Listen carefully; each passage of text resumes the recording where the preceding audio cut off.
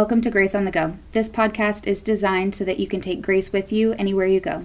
This episode is a sermon from June 20th, 2021 called When We Disagree, to Live is Christ, given by Pastor Jonathan Dinger.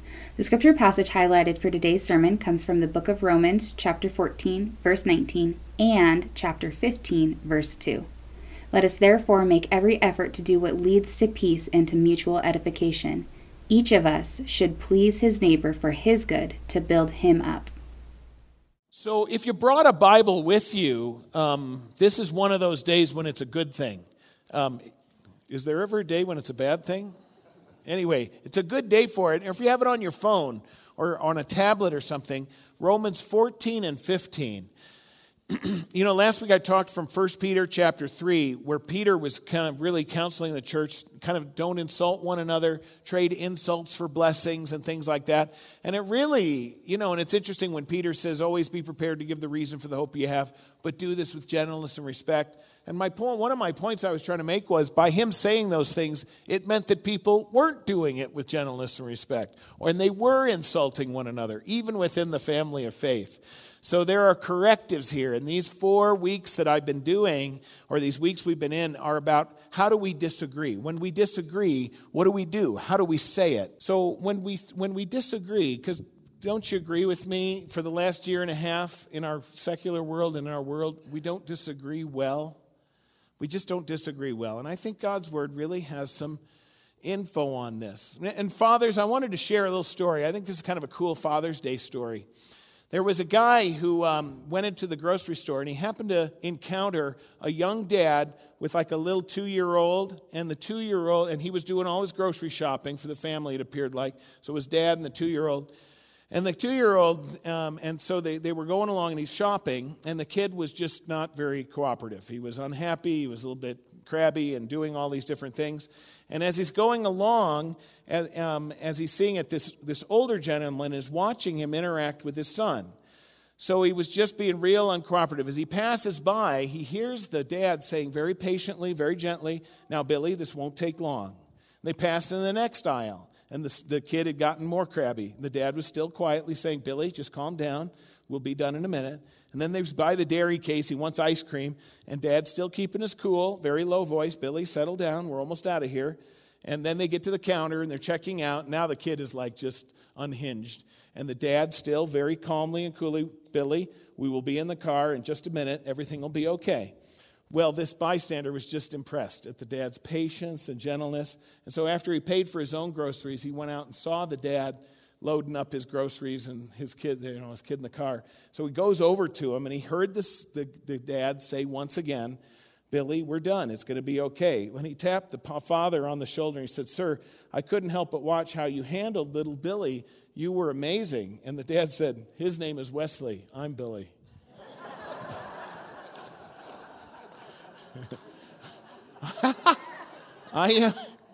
It's pretty good. I am convinced that Paul probably felt that way with the churches that he was writing to. I'm kind of convinced, especially Corinth. Corinth was a really tough one. And so when he wrote to them, it was big stuff. There was a lot of it was a hot mess when he was writing to them. But in every letter, Paul gives encouragements, Paul prays, Paul teaches doctrine, but he also corrects. He gives correctives.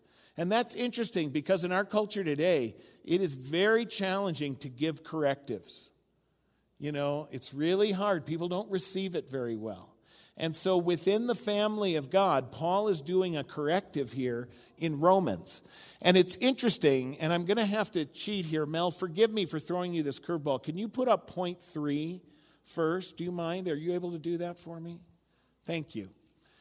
Paul says it this way. I just love this. And so if sometime you don't have your Bible, it's okay if you're able to look at it. It's 2 full chapters at the end of Romans. 2 full chapters where he kind of dedicates it to, I'm really longing for you to have unity and peace together. And I don't think it's really, really bad in Rome, but there are some correctives that he needs to get, things that he's heard, things that he wants them to know on how to live together. I think there's some very practical things here for us as the family of God and as we live out our lives. Because, boy, it's easy for us to judge fast. It's easy for us to have a critical spirit. It's easy for us to, Goodness, I remember, I shouldn't rat on my parents like this, but, growing up in the church, it was interesting. We sat right there where Dave and Connie sit. We sit right there. That was our seat. And that was back in the day when kids didn't go up for communion. And I remember my parents saying less than gracious things about people as they walked up to communion and came back. I mean, at home later, at home later. Isn't that too bad that would happen in the church? And I learned that a little bit. I learned sometimes I have to really overcome a critical spirit or a judgmental spirit. I have to pray for that. I have to pray for patience in that way. Quick to judge. It's too easy for me sometimes. And so Paul is speaking, I think, very honestly to the church and to the people of God. And I think it's fair. Now, but I wanted to start with this. I should have arranged it this way. But look at what he says. Except the one whose faith is weak without quarreling over disputable matters. One person's faith allows him to eat anything, but another only eats vegetables. He talks about eating and he talks about day of worship. Now, it's interesting because Paul says disputable matters. So in other words, if you want to know, it begs the question, well, what are the non-disputable matters? Well, by the way, you just confessed them in the Apostles' Creed. I believe in one God, Father, Son, and Holy Spirit. I believe in the Father who created all things, right? I believe in the Son, Jesus Christ, fully God, fully human, right? Those are the undisputable things. We are kind of like not allowed to disagree on those, okay? But there are other things, like what do you eat, and what day do you worship on, and how should you dress, and how long your hair should be, and can you have a tattoo, or whatever, right?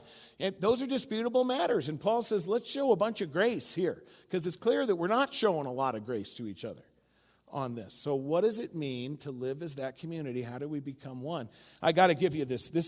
I love this joke about disputable matters. He said, once I saw this guy on a bridge, he was about to jump. And I said, don't do it. He said, nobody loves me. I said, God loves you. Do you believe in God? He said, yes. I said, are you Christian or Jewish? He said, well, I'm Christian. I said, me too. Are you Protestant or Catholic? He said, Protestant. I said, me too. What denomination? He said, Baptist. I said, me too. Northern or Southern Baptist? He said, Northern Baptist. I said, me too. Northern Conservative Baptist or Northern Liberal Baptist? He said, Northern Conservative Baptist. I said, me too. Northern Conservative Baptist Great Lakes region or Northern Conservative Baptist Eastern region? He said, Northern Conservative Baptist Great Lakes region. I said, me too. Northern Conservative Baptist Great Lakes Region Council of 1879 or Northern Conservative Baptist Great Lakes Region Council of 1912? He said, Northern Conservative Baptist Great Lakes Region Council of 1912. I said, die, heretic, and I pushed him off the bridge.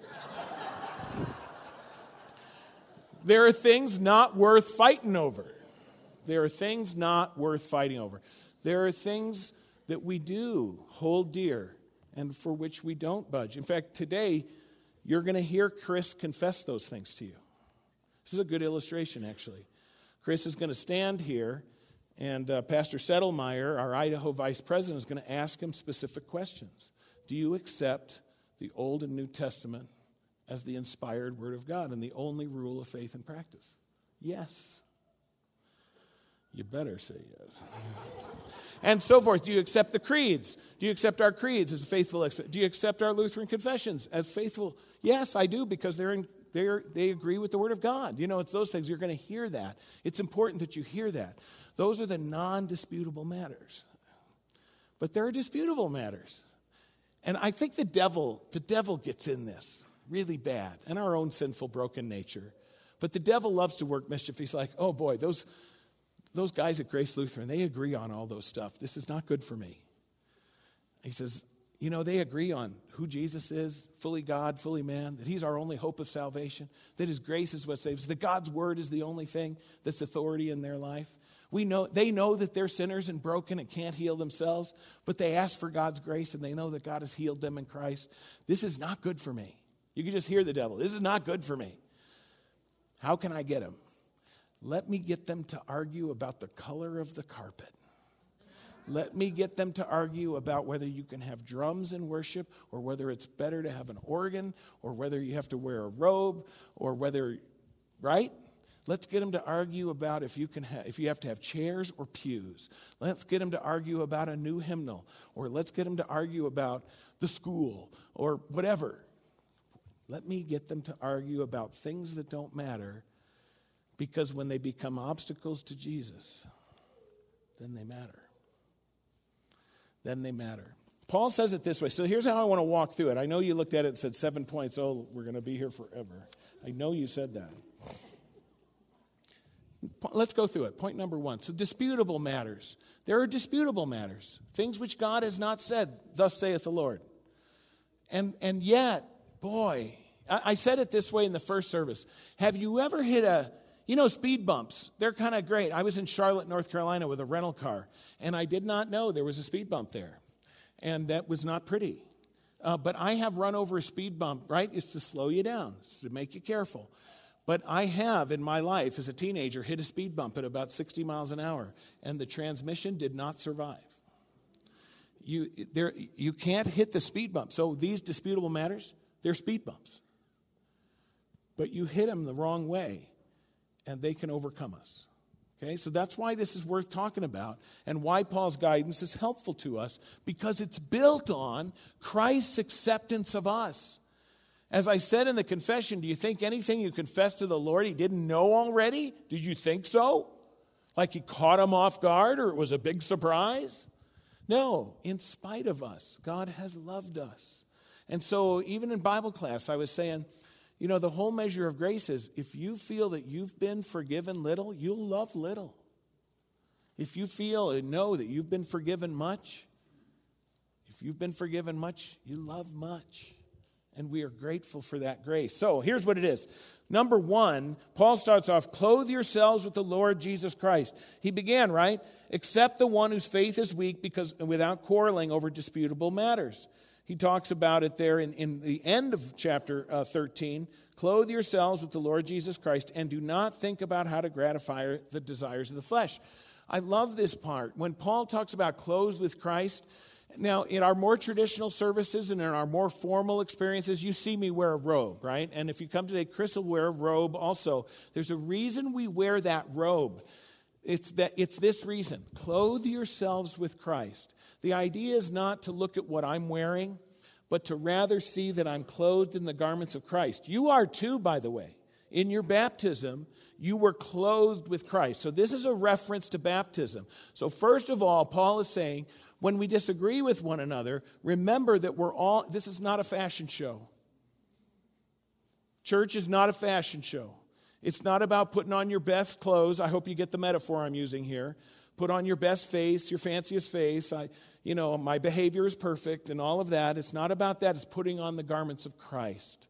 We are all one, neither Jew nor Greek, male nor female. We are all one in Christ. And so it's a reminder that in baptism, we are one. For instance, Gabe was talking, we were talking at our men's group on Thursday about when uniforms in the school here was a big debate, getting uniforms in the school, huge knockdown, drag out in many ways. I am a huge uniform fan, huge. You know why it is, why I do? Because we don't serve families who all make the same amount of money. And so if you're a family that's struggling to keep clean, well-tailored, good groom clothes, uniforms are a gift from heaven, because it takes all that away, and your kid is able to come and everyone's the same, and you're not wondering who's got Air Jordans and who's wearing designer jeans and who's got the cool warm-up jacket.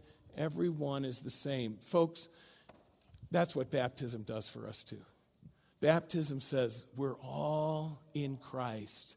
We're all in Christ, redeemed sinners. And so Paul starts that way at the end of chapter 13. He says, don't forget it. It's not a fashion show. Our fashion is Christ. We wear Christ. Second thing is this. I love when he says, accept the one whose faith is weak. When Paul says that, I stop and I go, thank you, because that's me. And you might look at me and say, Pastor, you're the pastor.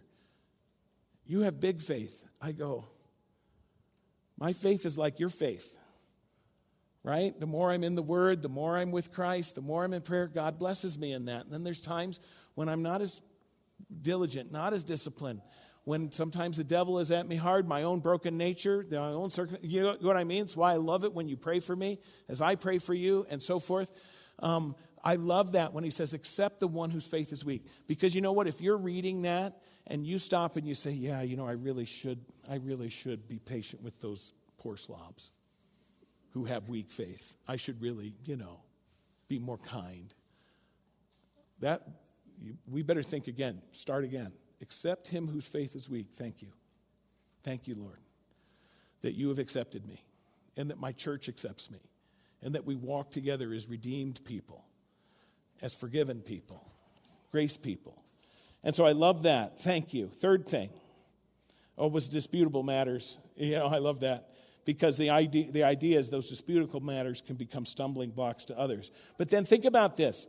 Then he says, who are you to judge someone else's servant? Because here's the thing. Paul in Romans chapter 1 and 2, if you go back and read that, those are the non-disputable matters. Paul talks about natural law, who is God, we are sinners, we are saved by grace alone, right? When in the world is a broken place, all of a sudden it starts behaving and acting really rotten, and it forgets that God is in charge. That's Romans 1 and 2. You read Romans 1 and 2, and you get a clear list of the non-disputable matters. Now, those things do matter. Please don't read this wrong.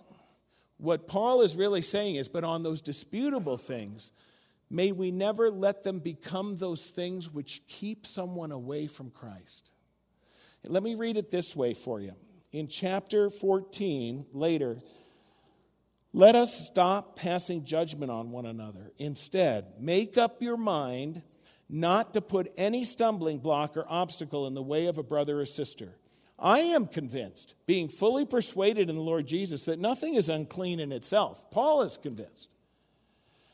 And he says, but if anyone regards something as unclean, then for that person it's unclean. If your brother or sister is distressed because of what you eat, you are no longer acting in love. Do not, by your eating, destroy someone for whom Christ died. I hope you understand what he means, eating.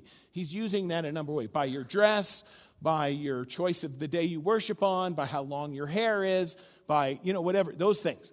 Don't allow your choices there. I used this a couple weeks ago where I said, if my Mormon neighbor comes over to my house, I do not defiantly go to my fridge, open it up, and offer him a beer and pop one open for myself. I do not. And I'm going to be your pastor and say, please don't do that. Is it your right to do so? Are you free to do that? Is there liberty that you can do that? Of course, right? Of course there is. But if in acting in your liberty, you do not act in love, it is no longer liberty, but it's enslavement. And Christians will not do that. We are not here to prove a point. We are here to share Jesus Christ, who has loved and accepted us when we were often unacceptable. Is that fair? And so that's the point of this when we talk about this. So therefore, if we're accountable to God, we should seek his standards. Mark Twain makes this statement about his father. He says, when I was a boy of 14, my father was so ignorant I could hardly stand to have the old man around. But when I got to be 21, I was astonished at how much the old man had learned in 7 years. I went to college because it was 3,000 miles away from home. And I was astonished to learn at how smart my parents actually were. Every year I was that far away from them.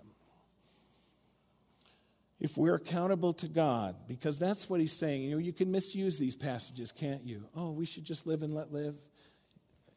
God accepted me. I accept you. All is good. I don't judge. Please trust me. He's talking about disputable matters. There are other things that are not disputable. But we don't pick a fight here with people. But when he says this, if we're accountable to God, and that's in anything, disputable or undisputable, foundational issues or other issues, if we are accountable to God, and that's who we're accountable to, that's what he says. They're not accountable to you. The person sitting in the chair 3 rows away from you is not accountable to you. They're accountable to God. When we confess our sins, we don't turn to each other and do this. We confess our sins, and we hear each other say it because we're acknowledging we're all broken. But we are confessing to God. And it is not the pastor who's forgiving your sins. In the stead and by the command of my Lord Jesus Christ, Jesus forgives your sins, right? You with me? And so, in other words, if we're accountable to God, then we seek his standard. It makes sense, doesn't it?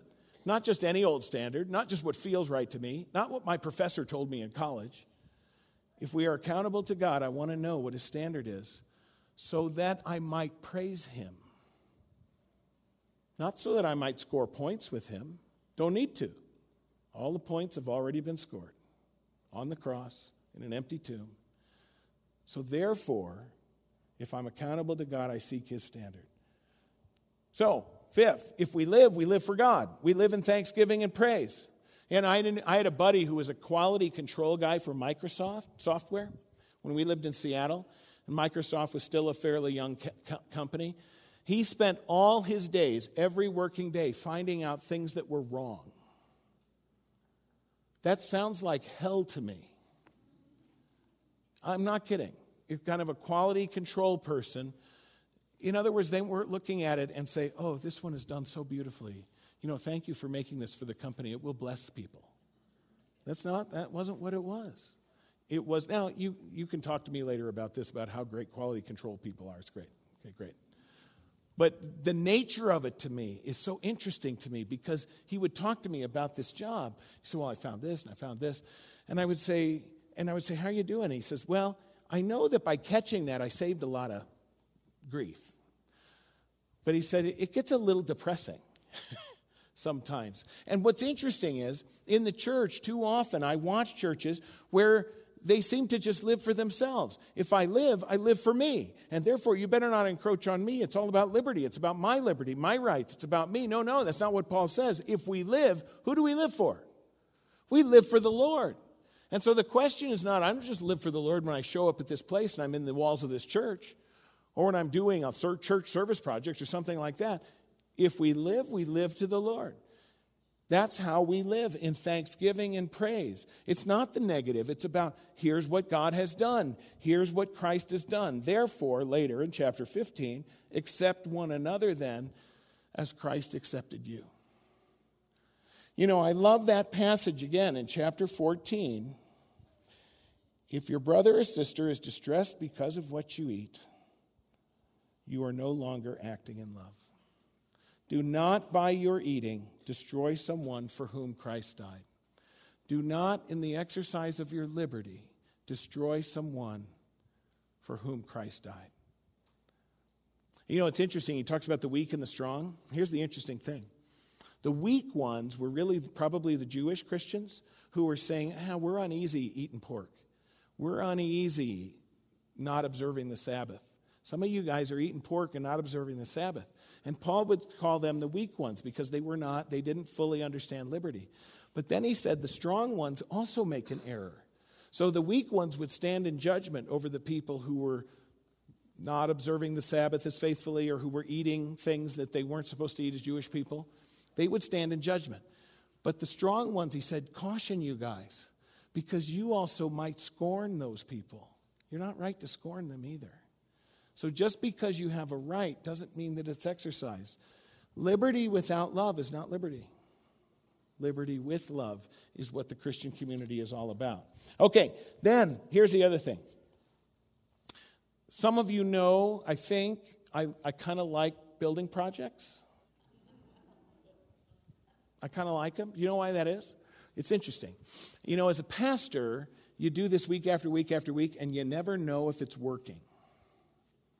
You're not quite sure. There aren't really kind of measuring tools for us to be able to say, so is anyone actually really paying attention? Does anyone actually, you just don't know. It's one of those affective things, those kinds of things. But boy, when we build a counseling center, I can go, we did that. And when we could do the sound, we did that. When we build a high school, we did that. And we could see the people it's impacting and see the activity that takes place. I love that Paul uses this term, edification, because what Paul is saying is, it's not just to pray for people, it's not just to think nicely of people. Live and let live, by the way, is not a biblical principle. It's not in the Bible. Passive is not Bible. Okay, so what he's saying is building projects. It's time for building projects. Peter said it, remember? Peter said, trade your insults for blessings. Don't just stop insulting. Bless people. It was a proactive thing. This is a similar concept.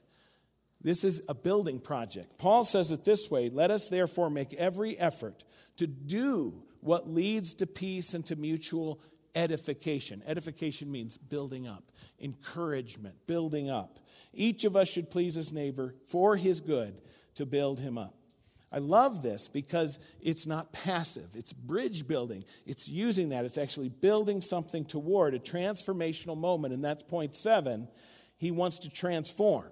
Transform disagreement into something else. Transform hurt and brokenness and loss instead to hope and joy and peace. May the God of hope fill you with all joy and peace as you trust in him, so that you may overflow with hope by the power of the Holy Spirit. There's an old story that goes about a father and a son in Spain. And the son's name is Paco.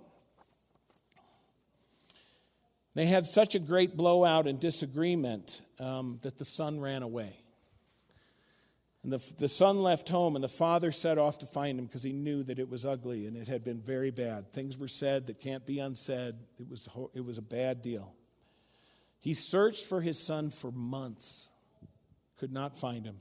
Finally, in desperation, he posted an ad in a Madrid newspaper. And this is what it said. Dear Paco, meet me in front of this newspaper office at noon on Saturday. All is forgiven. I love you. Your father. On Saturday, over 800 Pacos showed up, looking for forgiveness and love from their father. You don't have to look. He's here. The Father's love is here. He has accepted you. Christ has accepted you. He's forgiven you, restored you, and claimed you as his own. You can know the Father's love here. To God be the glory, now and forever. Amen. If you have any questions or comments, email them to podcast@gracepocatello.org, and make sure to subscribe to our channel to stay up to date on sermons and classes at Grace Lutheran Church in Pocatello, Idaho.